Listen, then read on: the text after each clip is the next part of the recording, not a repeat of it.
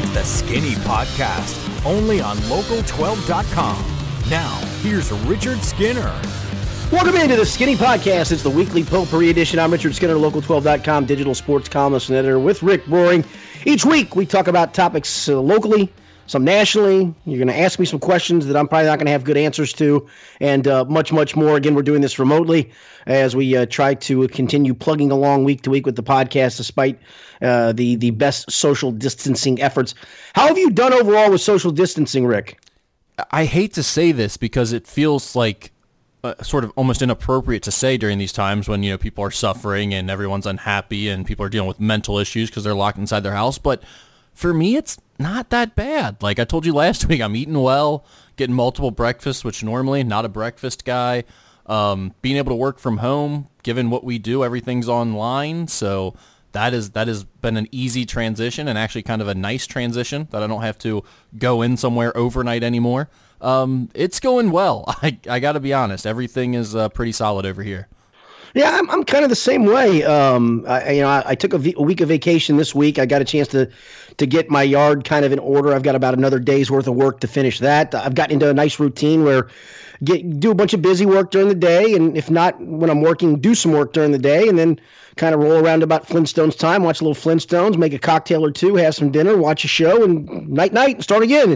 I'm adjusting. Flintstones and cocktails, like our forefathers imagined it. No question. There's no question. I'm guessing that our forefathers, probably as they watched the Flintstones, had a cocktail. So there you go. It's a win for everybody. I was listening to Barstool Radio, and they brought up the point yesterday of like, could you have imagined living in the 40s or 50s where you come home from work and you do nothing? Like there is no TV, there is no right. None of the stuff that we have. Right, I know. It is so weird for me because, as you know, I coach and you go cover games on a nightly basis. A lot of times, I swear, I think my first night of not doing anything, either broadcasting a game because I broadcast high school games and I coach high school basketball, between all of those things, I truly think March the 15th might have been the first night since last March that I didn't have anything to do. I mean, it's weird. It's really weird in that regard, but I'm kind of getting used to it a little bit. Yeah, it's not the worst change of pace. Obviously, I wish it was under different circumstances. Sure, but as long as we're all staying healthy and isolating to the best of our ability, that's all we can do right now. No doubt. All right, before we get into the podcast, I got to tell you, I'm 2 episodes deep into Tiger King. Oh, you jumped in, huh? You made the plunge. I did make the plunge. So next week, I guess we can talk about that a little bit. Yes, I will probably. We were trying to do a show a night. We skipped last night because of some other things. But congrats. Yeah, I think by the end of next week, I'll have it down. In fact, I had a buddy of mine who listens to our podcast, Joe Speed, who's a baseball agent, and Joe said he had to turn us off when we started talking about Tiger King. He said, "I love your podcast, was listening to it, but when you guys talked about it, I didn't want to spoil it for me." So I guess we shouldn't have tried to spoil it for people. But I think if you really... I don't think we did because you hadn't seen it yet. So I just basically said I gave my sort of overall thoughts, but didn't talk anything about what happened, really. Yeah, true. And the other part is, I mean, now, especially here in the last week, when the sheriff down in Florida says he's going to reopen the case of the husband getting fed to the tiger or not. I mean, you could Google there's a lot of things out there about this program that if you don't want the spoiler alert, yeah, you can shut things off, but it's pretty hard at this stage of the game. But I'm going to watch the whole thing. They are messed up people, the whole lot of them. I hope your buddy Joe stayed off the internet for the entire last 2 weeks if he's trying to avoid spoilers. I don't think he did. Hopefully he got through it and was able to watch the whole show. Fortunately, it's nothing you can really spoil. It's really just kind of a car wreck that you can't turn away from. You got to see it to really know what's going on. Correct. No, like I said, I was on a text mail chain last week where I knew exactly everything that was going on, and I still ended up watching it. So there you go. Well, I mean, it's absurd. All right, let's get into our topic, Skinny. The transfer portal is picking up quickly as we expected in college basketball. Xavier added 2 new players in guard Nate Johnson from Gardner-Webb and Division II big man Brian Griffin from Mercy College in NY over the weekend. Both are grad transfers who can play right away. What do you think about Xavier's newest additions? I mean, the one guy's a Division II player, averaged, 19 and almost 15 a game, and that sounds great and lofty. And, you saw what Zach Hankins did a couple years ago, but I think he played even at a higher level of D2 and had played against some D1 teams and had performed pretty well. And yeah, I mean, he won the national championship. Right, and even he was I don't think we'd call him a difference maker. I thought he was a good player and a good addition for Xavier that season.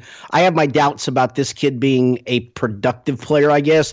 Nate Johnson's obviously supposedly a shooter, but where have we heard that before, Rick? I know what I've seen, I know what I've heard, but we've heard that before, and I know you've talked about not being a huge fan of the grad transfer situations. Well, I think you just can't rely on them, right? I mean, the last 2 years, Xavier has basically needed those. Well, I mean, maybe this year it shouldn't have been the case, but the last 2 years they've kind of gotten these grad transfers in the offseason and been talking about them being the necessary pieces to get them to that next level or to sort of fix the holes in their roster. And I just don't think that's a good situation when you're relying on a grad transfer. Now, if he's an extra piece, a la Malcolm Bernard when they made their last Elite Eight run, they can be really effective. Like as a 6th, 7th man, it can be a great piece. And now I think when you look at Nate Johnson from Gardner-Webb, he's a 2-guard, he's like 6'4", he's a good athlete, he was one of their best defenders, and he is a legitimate shooter. And the one thing I really liked about him is, like, go back to Bryce Moore last year for the Western Michigan transfer that Xavier got. I watched Bryce Moore's film, and I see similarities between him and Nate Johnson for certain, but one, I think Nate Johnson's a little more fluid as an athlete, and he's not going to be dealing with the knee injury, well, at least you hope not, that Bryce Moore had to deal with once he got to Xavier. But two, Bryce Moore was more of like if he gets the open look, he's going to knock it down most of the time. He was a really solid, wide-open, spot-up shooter. Nate Johnson is a guy that twice last year in 2 different games, he hit 8 threes. 8 for 13 in one of the games, 8 for 14 in the other one. And in those games, there could have been NBA guys guarding him. He was still going to be making some of those shots. He was just that hot, and he was taking, I mean, they were running double, triple teams at him, trapping him, coming off screens and everything, and they just couldn't find a way to stop him. He has that ability to kind of take over a game once he gets going. I know it's a lower level. Not everything's going to translate. I don't think he's going to be like Xavier's leading scorer or even close to it, but I do think as a 6th, 7th man off, first, second guy off the bench, he could definitely add something that they've been lacking, considering they desperately needed shooting. Yeah. Now, what about the big kid from Mercy? I mean, it is a Division II program. Again, the numbers are eye popping. I mean, you grab 15 rebounds and true, what was it, 14.6? I'll try to be accurate there, but you grab 15 rebounds a game. That's hard to do if you take that guy and popping in a high school game. That's still hard to do. That means you have some level and knack to do that. But again, D2 big man to D1 major conference big man, that's a little different. Well, it's definitely different. And also, I think when you look at this kid, it's an interesting situation because he was like 290 pounds or 300 pounds, something like that, when he got to college. He's trimmed down to 230 allegedly. That's what they list him at. I don't think he played at that weight based on the pictures and video I've seen.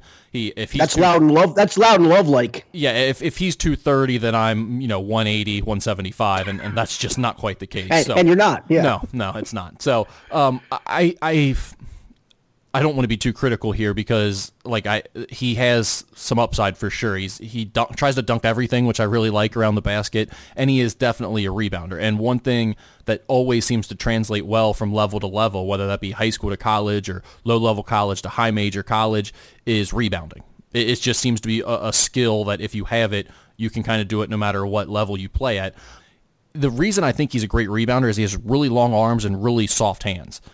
I saw a couple of plays where he's up above the rim getting a tip in or tipping a ball away from an opponent, and I'm like, how is he getting that? Because he's not the most explosive guy. It's not like he's got a great vertical leap.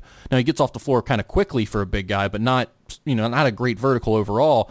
And then I started pausing the freeze frame, as he's at the sort of height of his leap getting to the ball, and I realized, well, he's only got like maybe 8 inches off the ground there, and yet his hand's well above the rim. He must have really long arms. And so I think that definitely helps him. I don't see him being, in an ideal situation for Xavier, I don't see him being more than their 3rd center in the lineup. I think you want, definitely Zach Freemantle is your starter going into the year at the 5. And then you hope Deontay Miles, the redshirt freshman from Walton Verona, can be your backup big man. And he's definitely different than what this Brian Griffin kid is going to offer you, because Miles is like 7 foot, skinny, athletic. Griffin's 240, 50 pounds, I would guess, and a bruiser and a rebounder. So I think you can maybe tandem those guys a little bit if Griffin is better than you expect, or he can be a guy that just kind of eats up some fouls and rebounds for you for 2 minutes a half. I will say there is no doubt, because I've coached guys who have some size that can't rebound for anything because they don't know how to get position. They don't see angles. And I've coached guys who are way smaller, and yet they see every angle off of a miss. They're able to maybe not get the rebound, but you just mentioned with some wingspan, tip it to somebody else to keep a ball alive, and that guy doesn't get credit for the rebound. But, I mean, honestly, I coached a kid on my AAU national championship team. The kid probably 8 to 10 balls alive a game, and you look and go, that guy's your rebounding guy? Yeah, because he always, when a shot went up, he knew where the miss was going to be. He had just that knack, and it's not something I coached into him. He just had the knack, and there are guys like that, and maybe this kid can do that, and that can translate a little bit. Yeah, that's kind of one of the things when we talk about feel for the game. That's one of those things that I would put in that bucket when you're talking about post players. That's part of having feel, right? Like the guys that have the nose for the ball, that know how it's going to come off the rim, know how to position themselves. That's all kind of having some feel, and I do think he has that. Like you see it sometimes with those really big guys with the strong lower bodies, the strong bases. They're really good at moving people. When the shot goes up, they move guys, like push them underneath the rim or push them out of the paint with their lower body so they can keep their arms up and not get called for a push-off, but they're really just bullying a guy out of their spot and taking over, and that's what he does really well. Yeah. All right, Skinny, NKU has also seen action pick up as Jalen Tate, Bryant Maccabee, and Trey Cobbs have all announced that they're entering the transfer portal. We'll start with Jalen Tate because that's obviously the most notable one here. Is he a sure thing to Cincinnati? And if so, what do you think his role would be for the Bearcats on next year's team? It's so funny. You and I talked about this on the podcast last week and brought him up in possibly entering the transfer portal. I think the very next day is when he did it. I know it took a couple of my buddies by surprise, but I said it really shouldn't be. I'm sure it's disappointing. I get that part of it. But, I mean, you talked about it. If you want to test the waters at a bigger level and John Brandon recruited you, it seems like a perfect fit. It seems like the only reason for Jalen to enter the transfer portal, Rick, would be almost because he has UC in mind and vice versa. I think Xavier even got mentioned with him, and I guess that's a natural fit just because of them being local. But it almost seems like a slam dunk to UC, does it not? Yeah, well, I think the other school that would have made a lot of sense is Ohio State. You know, his dad also played at Ohio State. He's from up near that area, and his brother played at Ohio State. Right. So, but from what I understand, Ohio State's just not. They've already taken a commitment this offseason. They're not in a position where they can take another one from a guy like Jalen Tate. You know, already having Seth Towns, who was one of the best grad transfers available.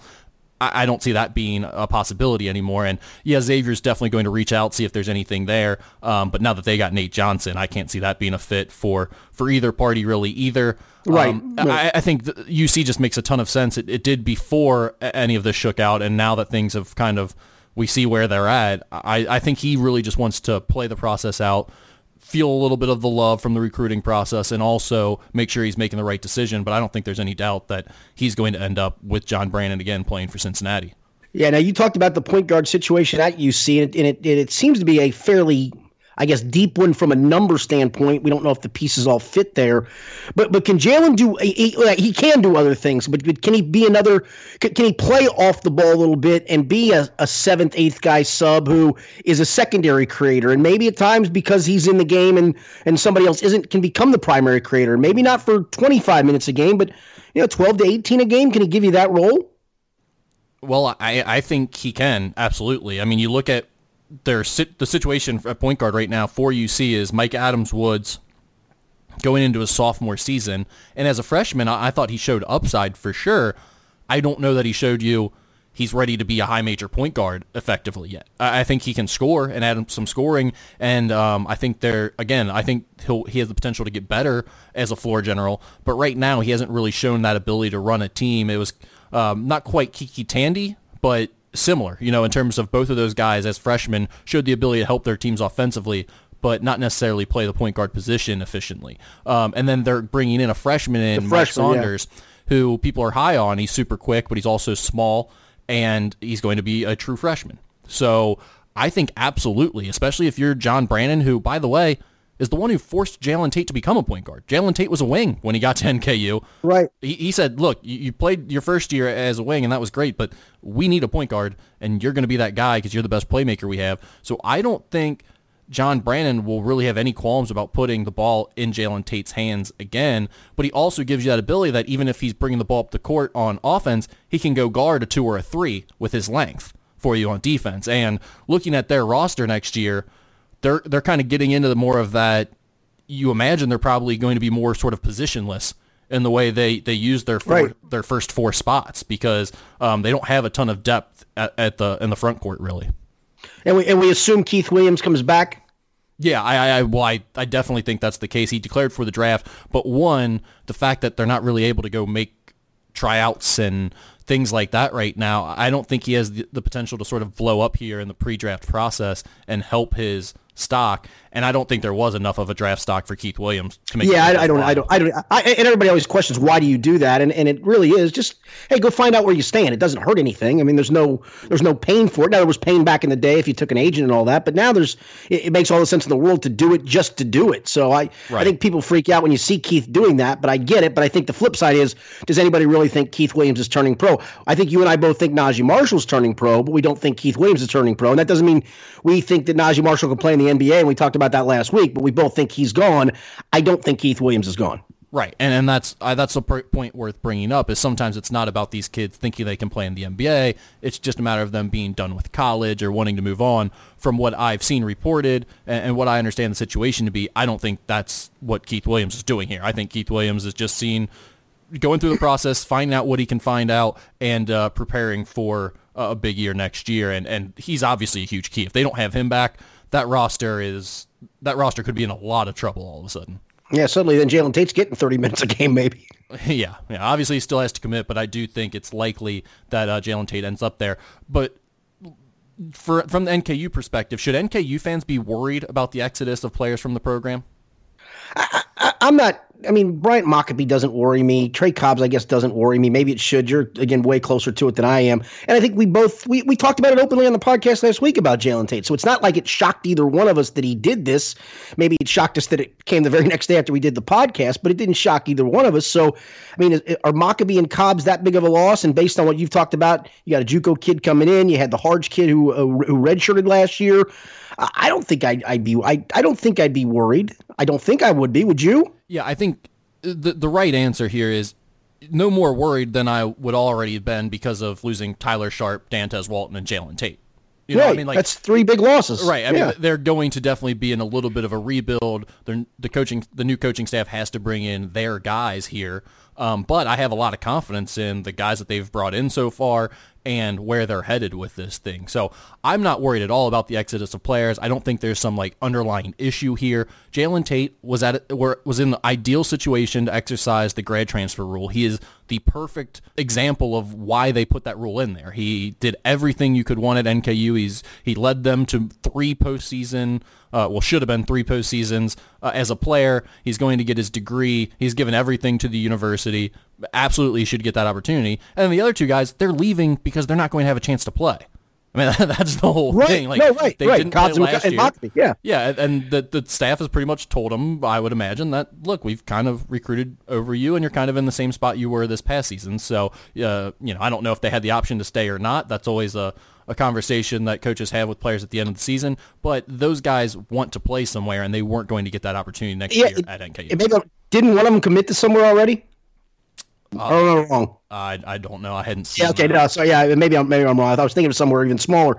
The other thing I'll ask you about NKU in this regard too is it fair for fans to expect the program to be one of the top two teams in the Horizon every single year when it's a league where you are going to build teams for a couple of year run? I think it's unrealistic to think that every single year NKU is going to be in the mix to win the Horizon. Could I say 2 out of every 4 years is fair to expect that? Yeah. And then maybe you get the one surprise year where you go 10-8 in the league and somehow sneak through and win the tournament, and it's a surprise to go. But I just don't think at that level, at that mid-major-ish level, at the Horizon League level, that you can say this team every single year is the team to beat in League A, B, or C. I think it's really hard to do.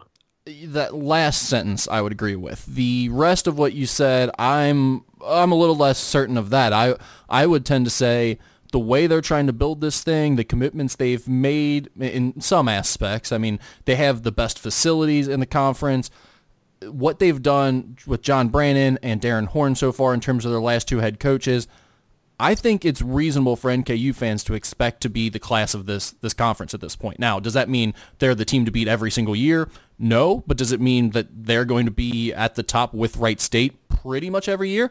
Yeah, pretty much every year, but not every. And that's why I go back to when you lose in one group.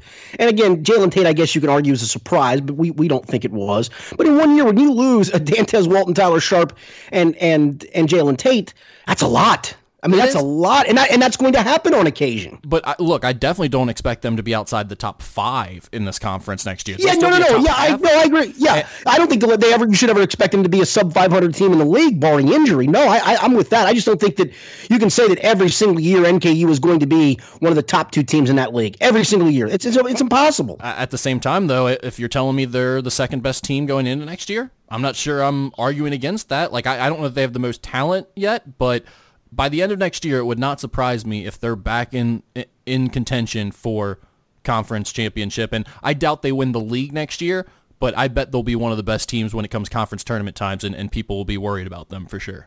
Okay, I'll give you that part. All right, sticking with college basketball here for one more topic, Skinny. HBO released The Scheme this week, a documentary that goes inside the 2017 NCAA bribery scandal that resulted in the arrest of 10 individuals.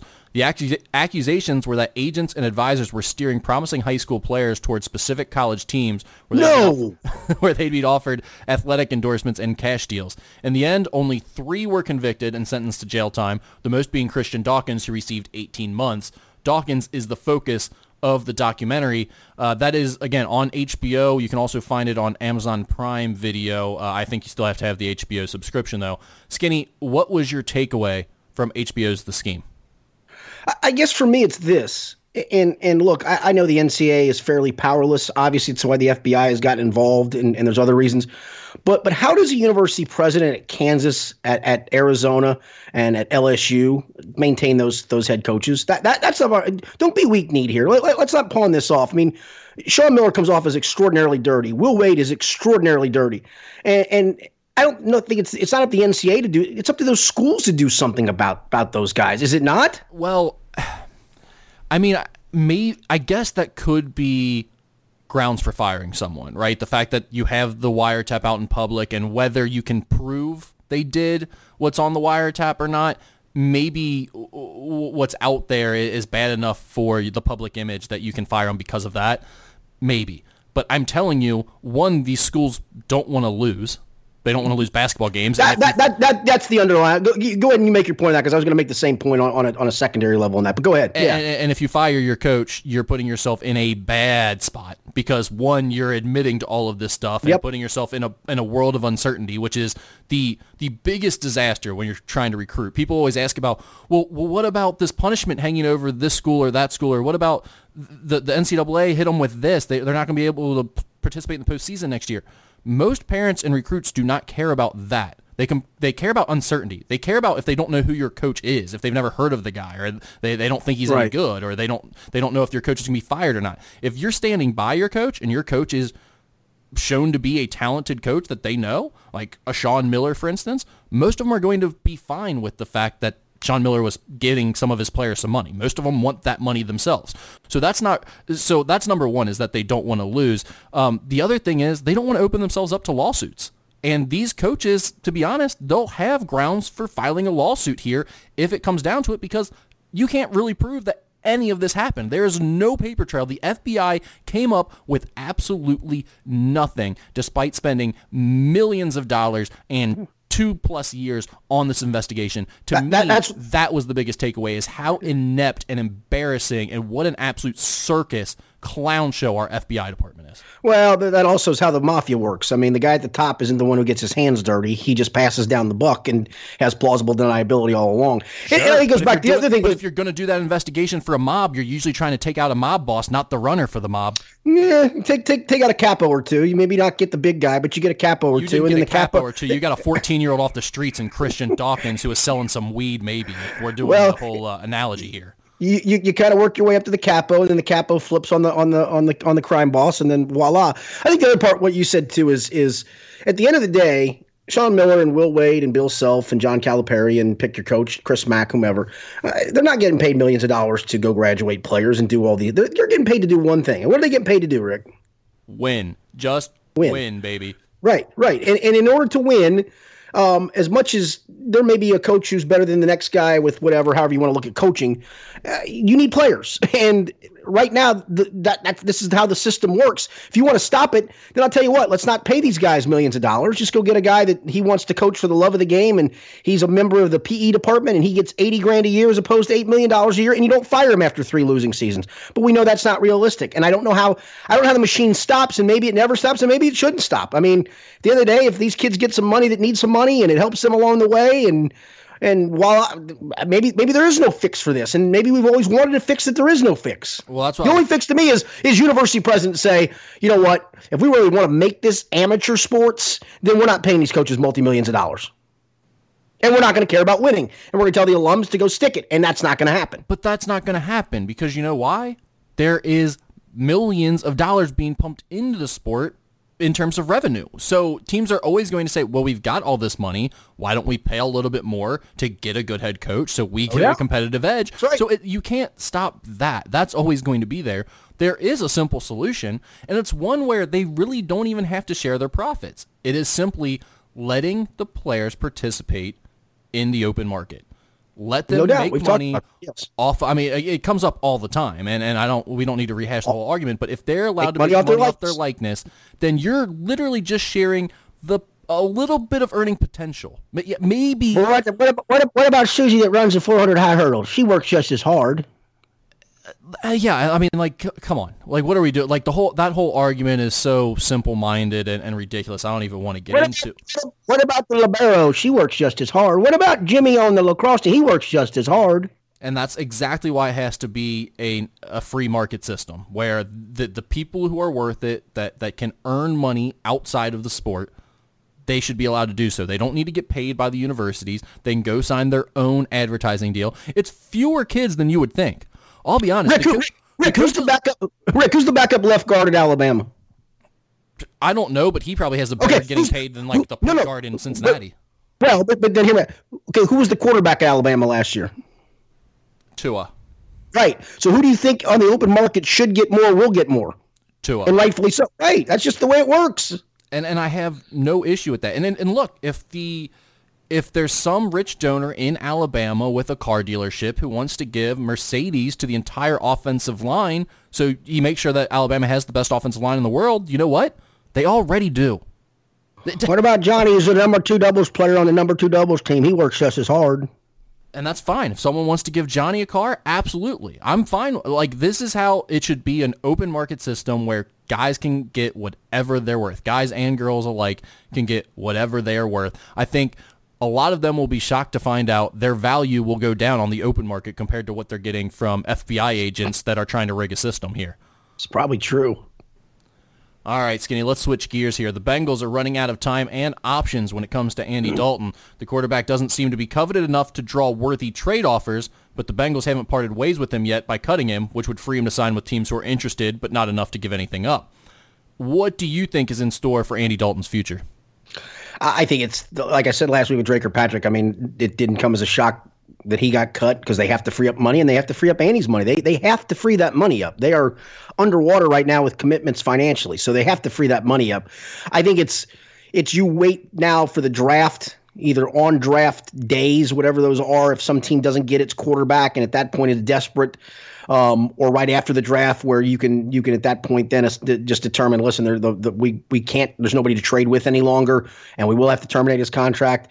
And look, no team is trading for that contract either. I saw CBS Sports put a ridiculous trade of the Jaguars trading a 6th round. No, nobody is trading for Andy. Unless Gardner Minshew gets hurt at home as he's self-quarantined working out, they are going to sit back and wait for an Andy Dalton or a Jameis Winston or a Cam Newton to stay on the open market and then go sign them for what they want to sign them for. You're not paying Andy Dalton $17.7 million, whether it's the Bengals as him as a backup or a team that's trading for him. That's just not going to happen. Andy will be on a roster, and he will be he probably can even compete for a starting spot in some places, but it will be at whatever that team thinks the value is for Andy, and that's just the bottom line. It sucks that the market kind of dried up for Andy, and as I mentioned, I wrote a column last week that if they did have an offer at the trade deadline last year of anything of decent value, mid-level pick that could have gotten them out from underneath Andy's contract and gotten something back, and they didn't pull the trigger, shame on them. But maybe they didn't have a trading. Maybe there wasn't a trading partner then, and there obviously hasn't been a trading partner now. So you've kind of have yourself backed into a corner where you just have to sign off on it and save the money. And that's, I mean, you don't have him as your plan as your quarterback anyway. So why would you keep around that guy for $17.7 million? You're not. Yeah, I don't think there's any way that they can keep him around for that much. I think you could make a more legitimate argument that you'd keep Dre Kirkpatrick around for the money than you could Andy Dalton at this point. Yeah, but they needed to free up both those guys. I mean, trust me, they have to free both that up, and they may even have to free up a little bit more than that on top of it, to be honest. Yeah, I think they probably will. But in terms of the Andy Dalton stuff, I mean, like, the thing is, if you're a team that actually wants Andy Dalton right now, like if the Jaguars legitimately want him, they're in a tremendous spot because there is no competition for him on the market. The Patriots have already said they don't want him.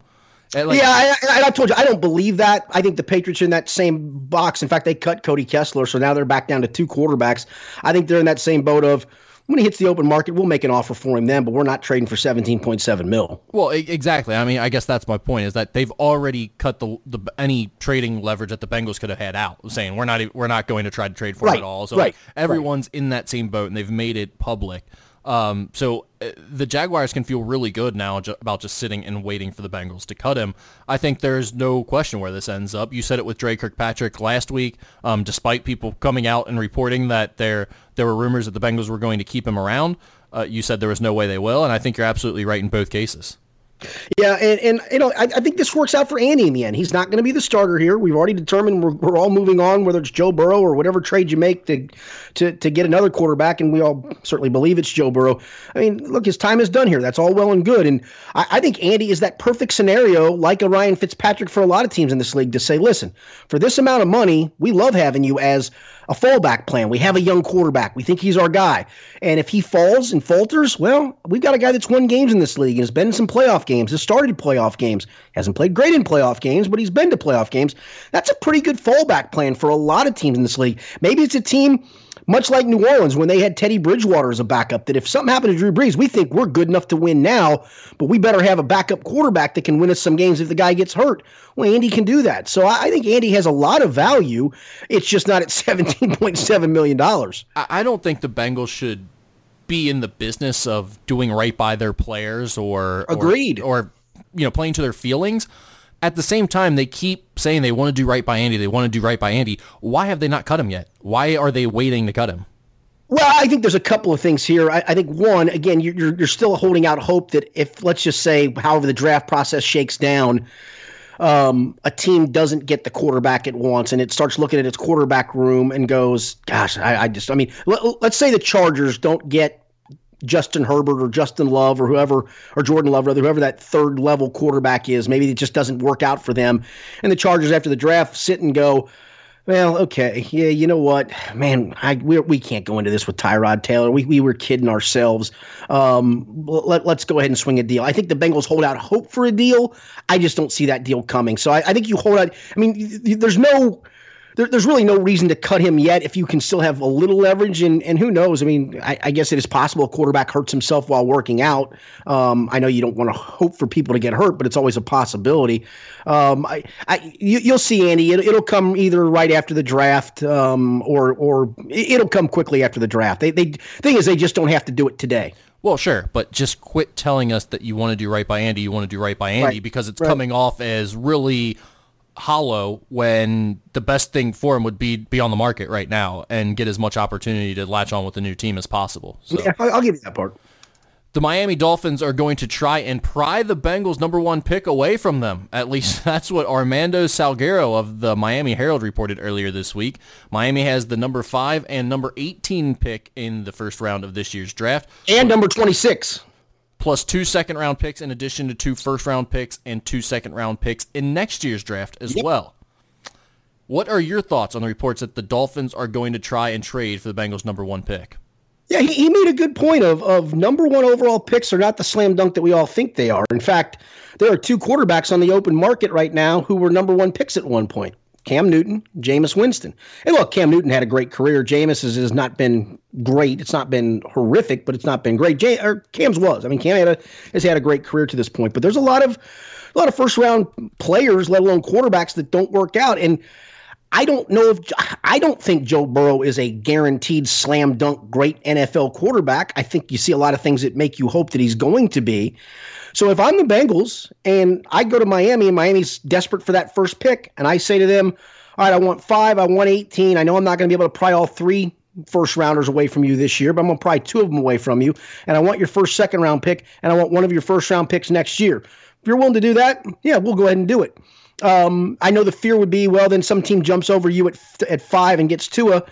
I'm not so sure they're not enamored a little bit with Justin Herbert as well from having him as their quarterback at the Senior Bowl. I don't think that's an awful fallback plan for them. To me, I'm telling you, if you're the Bengals and you ask for the moon, and it's got to be very significant, and maybe you do ask for all 3 first-round picks, and without that, that's a non-starter. I just don't think, in fairness, you're going to get that, but I think you can get 2 this year, 1 next year, and at least a second-rounder this year. If you're going to give me that haul, and I'm still going to get a quarterback, and I like all 3 at the top, I like Burrow. Maybe I like Burrow a little more than Tua, but I like Tua a lot. And I like Herbert a lot, if I'm the Bengals, speaking in their voice. If I like all 3 and there's not a huge separator between them, and you're going to give me a haul, sign me up for that. I'm going to do it. I don't think that's them. I don't think that's what I think they will hang on to that pick and end up drafting Joe. But if Miami's as desperate for that first pick as we're led to believe they are, you ask for the moon, shoot for the moon, and if they give you the moon, you take it and say thank you very much. I can't believe I'm about to say this.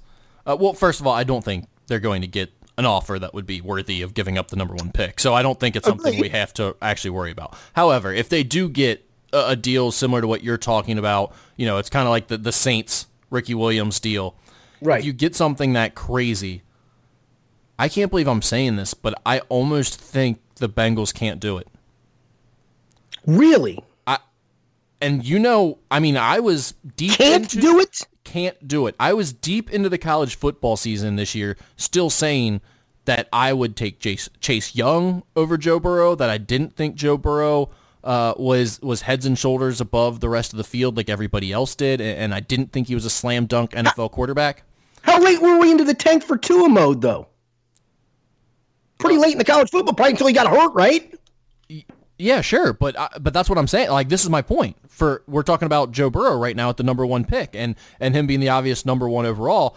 I was not sold on Joe Burrow really until the postseason. And then he just went nuts and put on a display like we've really never seen in the sport. It was maybe even more impressive than like the Vince Young year, when you obviously had the national championship game. You didn't have the full playoff, but it was just an incredible display. After that point, the fever pitch for Joe Burrow in this city has reached such ridiculous heights. I don't think there's any way the Bengals cannot take him just because of the possibility that it's the Blazers not taking Jordan. Like, at this point, if you don't take Joe Burrow with all the hype in this city surrounding it, and he becomes the next Peyton Manning, the next surefire, obvious NFL star quarterback.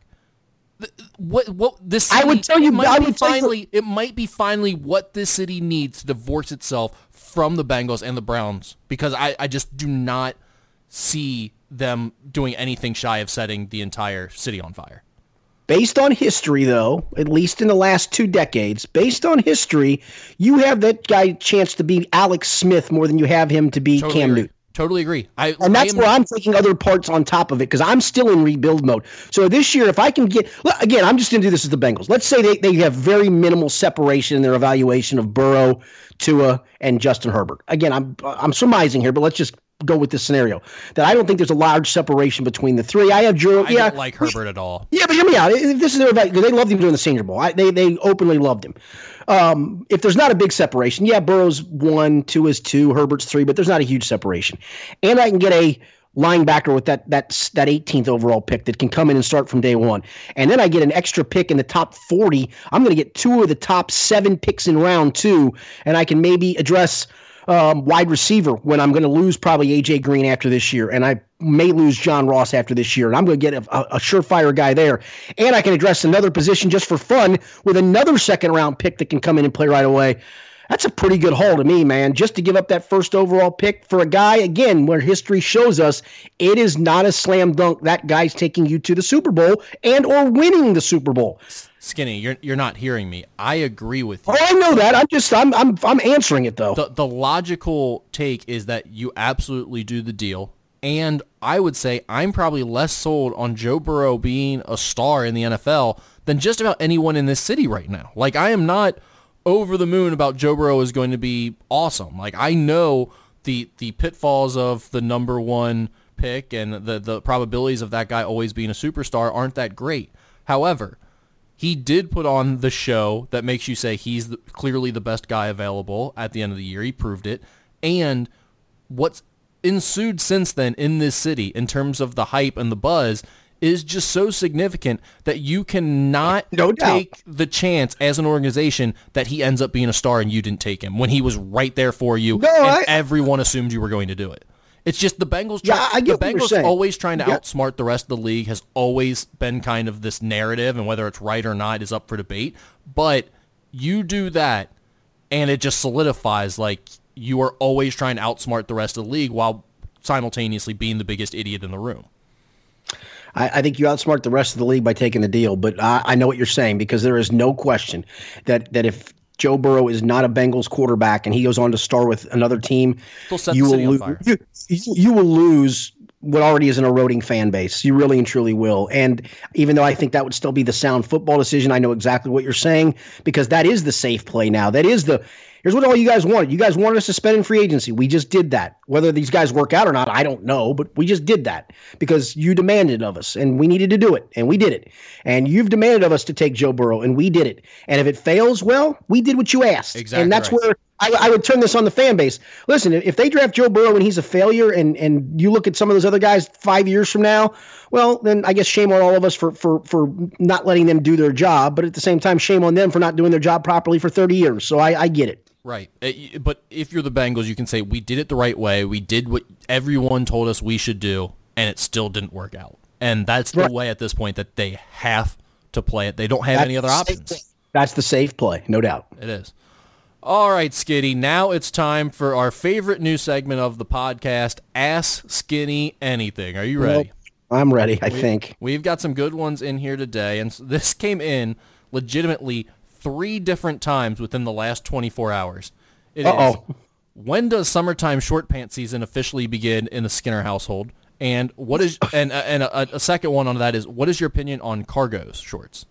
No, never cargo shorts. Never. It's a terrible look. You look like a clown. Don't wear cargo shorts. Were you ever a fan of the cargo shorts? Did you ever do the cargos? Nope. Never, ever. I Good thought for you. Yeah, no, that's a bad look. You look like you should be on the Joe Exotic show, for goodness sakes, if you're wearing those things. Believe it or not, I've got summertime short pants on right now as we speak in the house, Rick, and I'm going to do some yard work in 60-degree weather. I had sweats on the last couple of days because it was cold, as you know. It got high 40s, 50ish. So I was out in a sweatshirt and sweatpants doing some yard work today.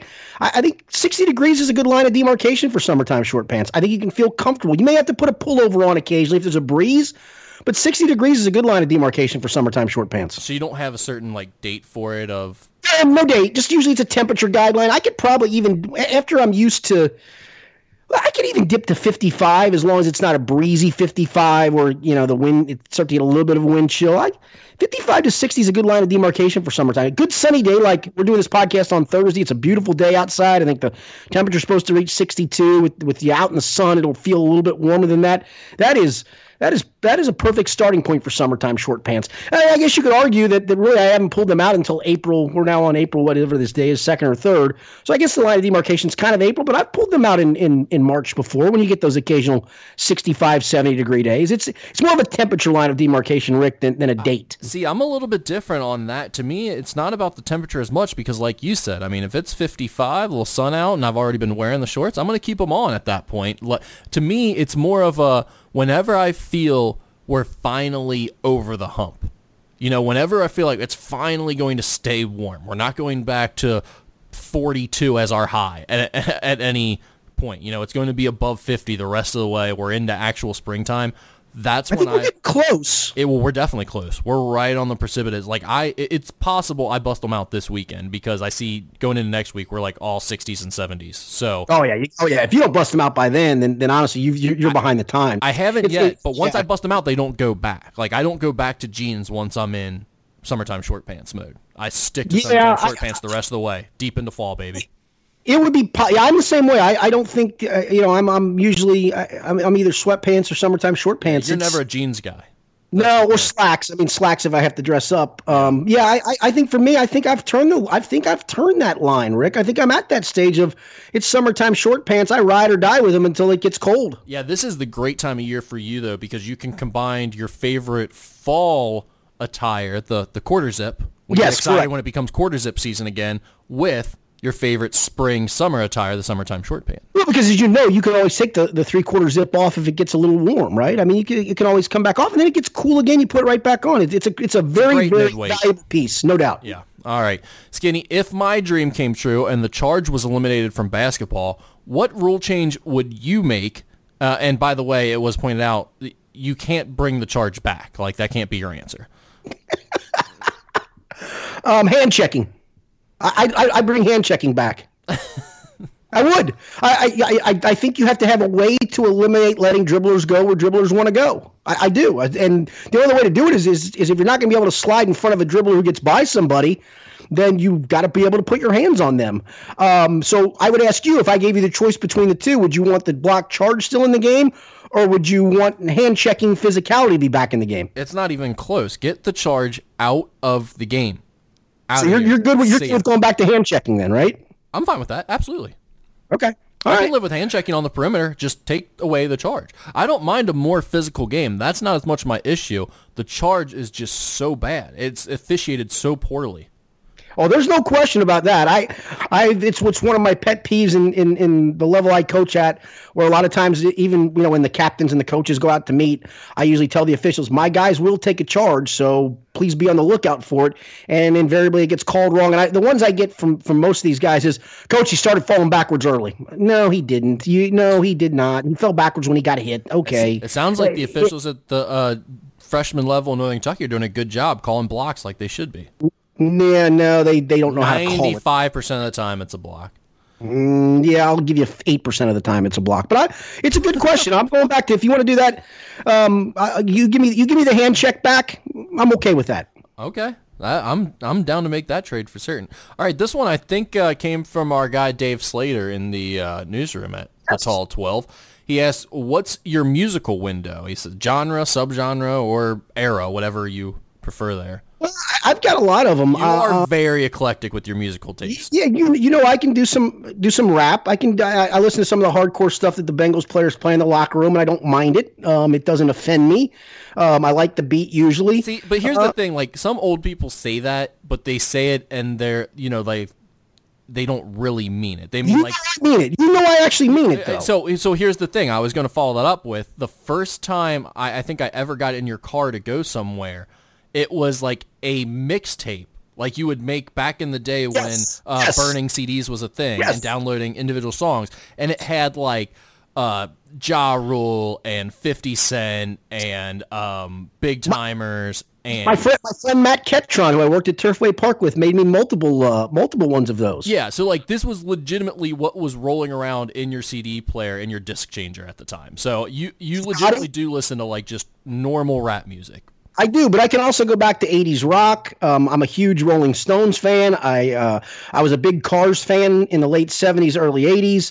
Not a big pop guy. I can do some country. It's very minimal. It's got to be more of kind of crossover-ish country stuff. And believe it or not, my dad was a huge jazz fan. And growing up, and some of it is you remember things growing up, right? Like your dad taking you to Little League practice or picking you up from a high school game, whatever.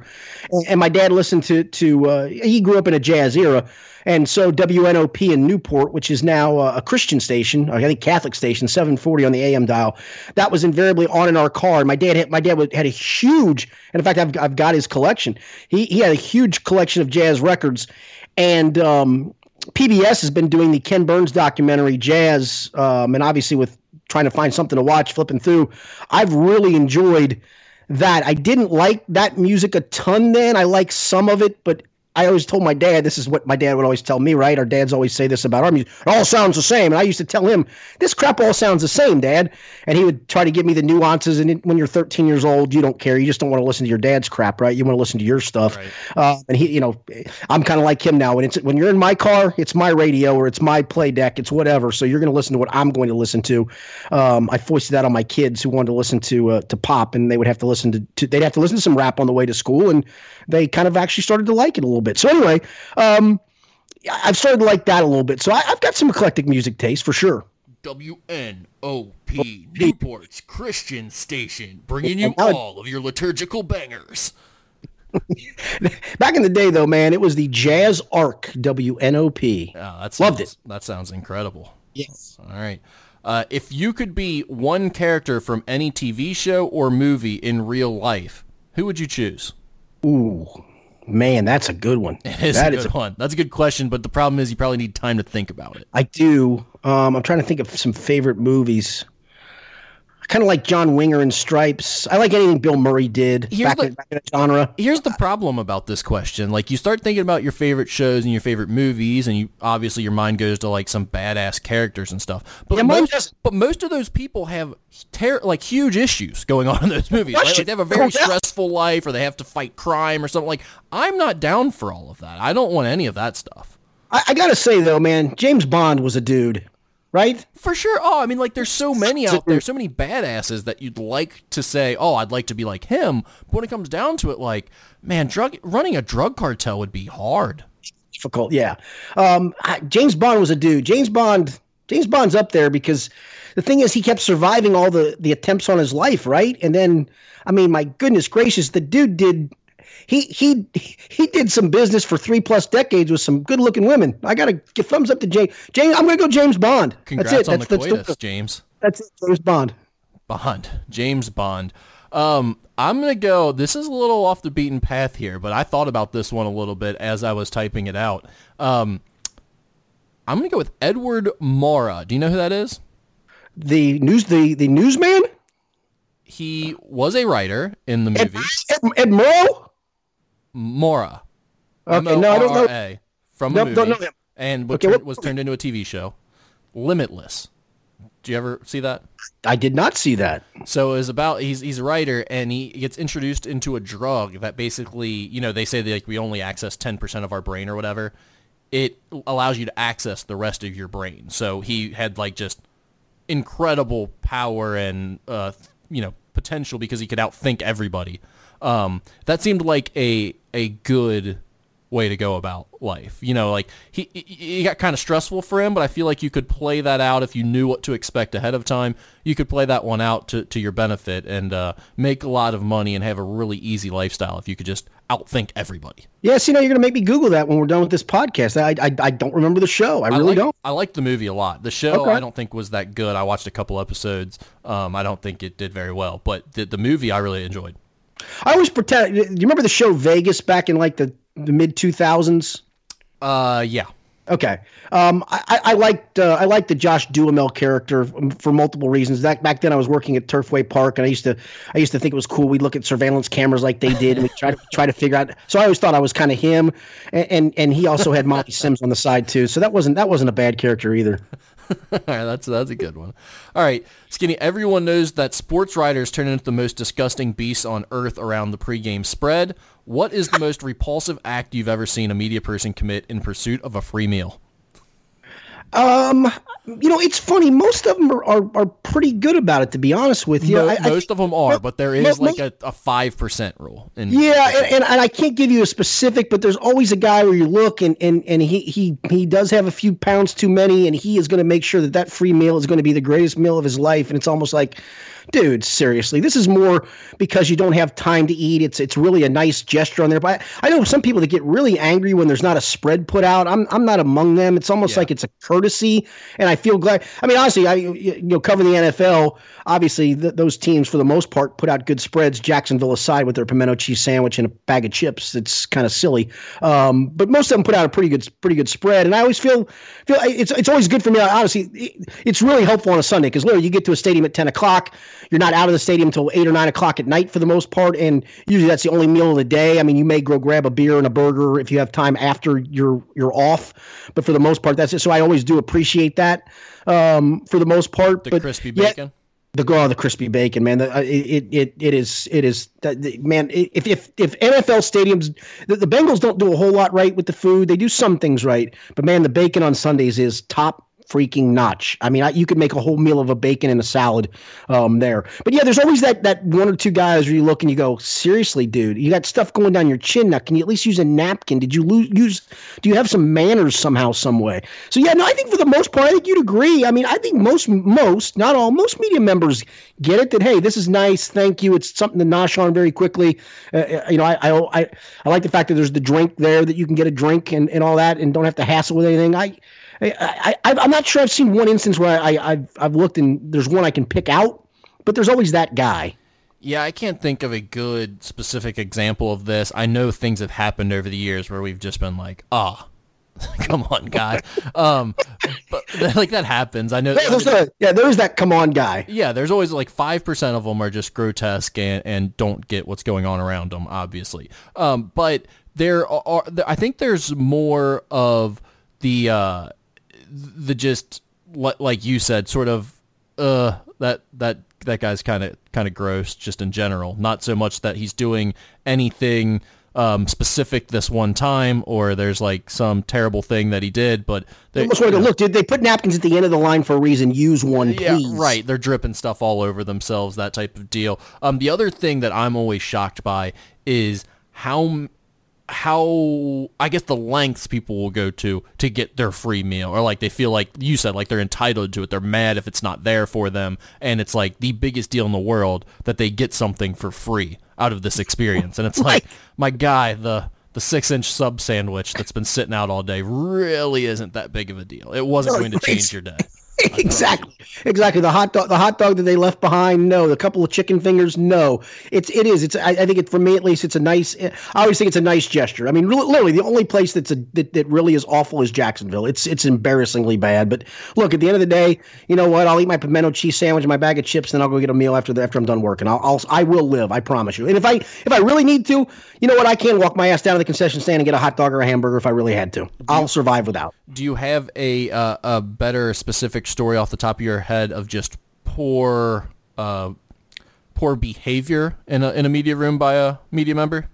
No, for the most part, because I hang around with the same group usually, and we kind of sit and have the meal together. It's usually a time that you get a chance to do a bunch of gags and have a meal at the same time. So no, I don't. I think most people are pretty respectful that I look. They sit in their little groups. Time to chat people up, have a little conversation. Maybe a guy from out of town you haven't seen in a while, you get a chance to sit with and talk. So wasn't there an incident at the Jet Stadium a year or two ago?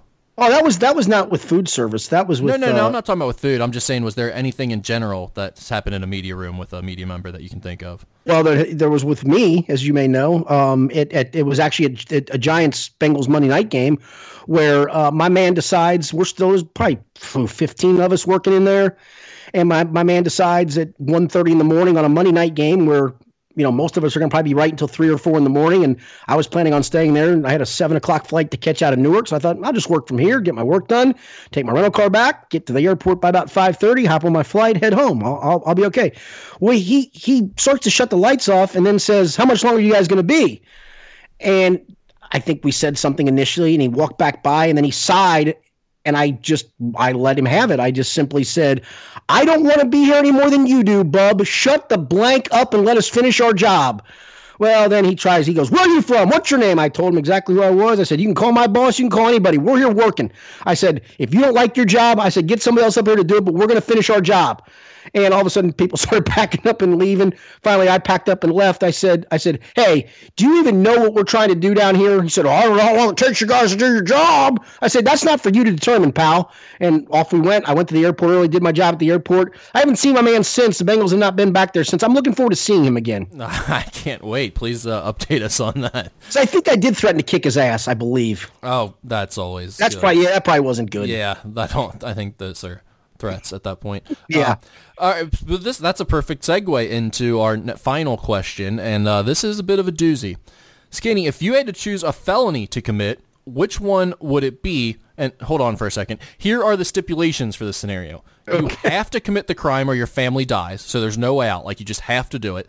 Also, you know for a fact you won't get caught, so there's no concern about going to jail. So that's not to, like, I guess that's to keep you from choosing a crime that's, like, easier to get away with. You know what I mean? Like, you're going to get away with it no matter what. So you just have to pick, like, what crime free of consequence would you choose to commit if you had to commit a major crime? Dude, I'd hijack a Brinks truck tomorrow. I mean, it's pretty simple. I mean, just go in there, point the gun at the guy, get out. It's my truck. I take it. I get away. I'm getting away with it, right?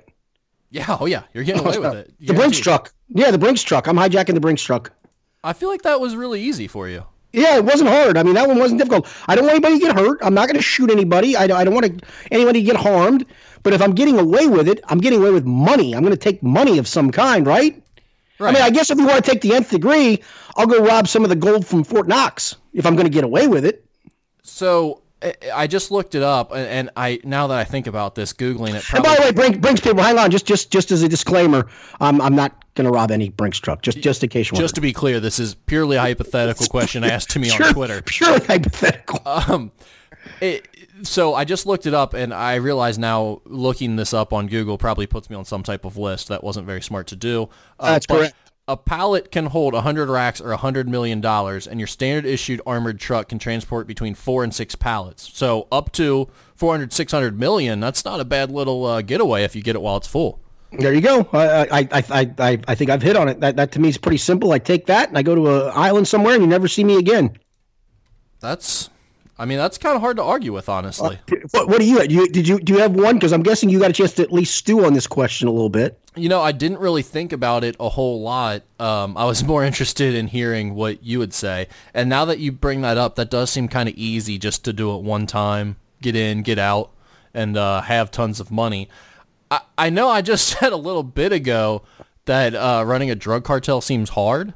But if I had no fear of getting caught, I mean, I guess I'd have the fear of getting shot and killed maybe. Yeah, I mean, by your own people, too. See, that's the thing. They can turn on you. Yeah, that's not good. But, like, Narcos does look kind of fun sometimes. You know, like when you watch some of these shows, Breaking Bad, Narcos, things like that, it does, like, occasionally I do want to be a drug dealer. But here's the thing. They always get it in the end. All of them, they always get it in the end. Yeah. Yeah, they do. They always get in the end. And yeah, you're right. If you get away with it, but even if you got away with that, your boys are going to turn on you. I think that's just what they do. You are right about that. I think there are some people that are going to be surprised that you didn't say like manslaughter or something. Or no, I don't want to kill somebody. I know. That's good to hear. But I think there are some people that are based on some of your previous road rage stories and the like that you wouldn't take this opportunity just to unleash on. Yeah, I don't like a lot of people, Rick, as you know. I do know that. People tend to bother me, but I don't want to kill them. I don't want that. I'm going for the stick up a Brinks driver. I'm going for the money grab. Again, if I'm getting away with it, no one got hurt. I just asked the guy politely, sir, please get out of this Brinks truck because in my hypothetical thing, I get away with this. If you'll step aside, I'll take the truck now and have a good day. Count to 100 and let me go. But I'm getting away with it, so it doesn't really matter. If I can get away with it, that's fine. I mean, there's the drug cartel one's an interesting one because it would be a crazy lifestyle. But again, I'm always looking over my shoulder at my boys. Somebody wants the throne, man, right? Somebody wants the throne. Actually, I take it back. I want to bribe college coaches and amateur athletes like Christian Dawkins because he's a convicted felon now. You know what you need, though? You'll need my Brinks money to do it. Yeah, you're right about that. No, I think you win. I think the Brinks truck is the right answer. All right, good stuff. That's all we got. Those questions coming. We love them. All right, Rick, thanks a lot. Appreciate everybody for listening. We'll be back again next week with another podcast. Stay safe. Keep your social distancing. Hopefully in another 2 weeks or so, maybe 4 weeks, we can start coming on the other side of this and start thinking a lot about sports again. But again, stay safe and do what they're telling you to do. For Rick Broering, I'm Richard Skinner. It's been the Skinny Podcast, the weekly potpourri edition.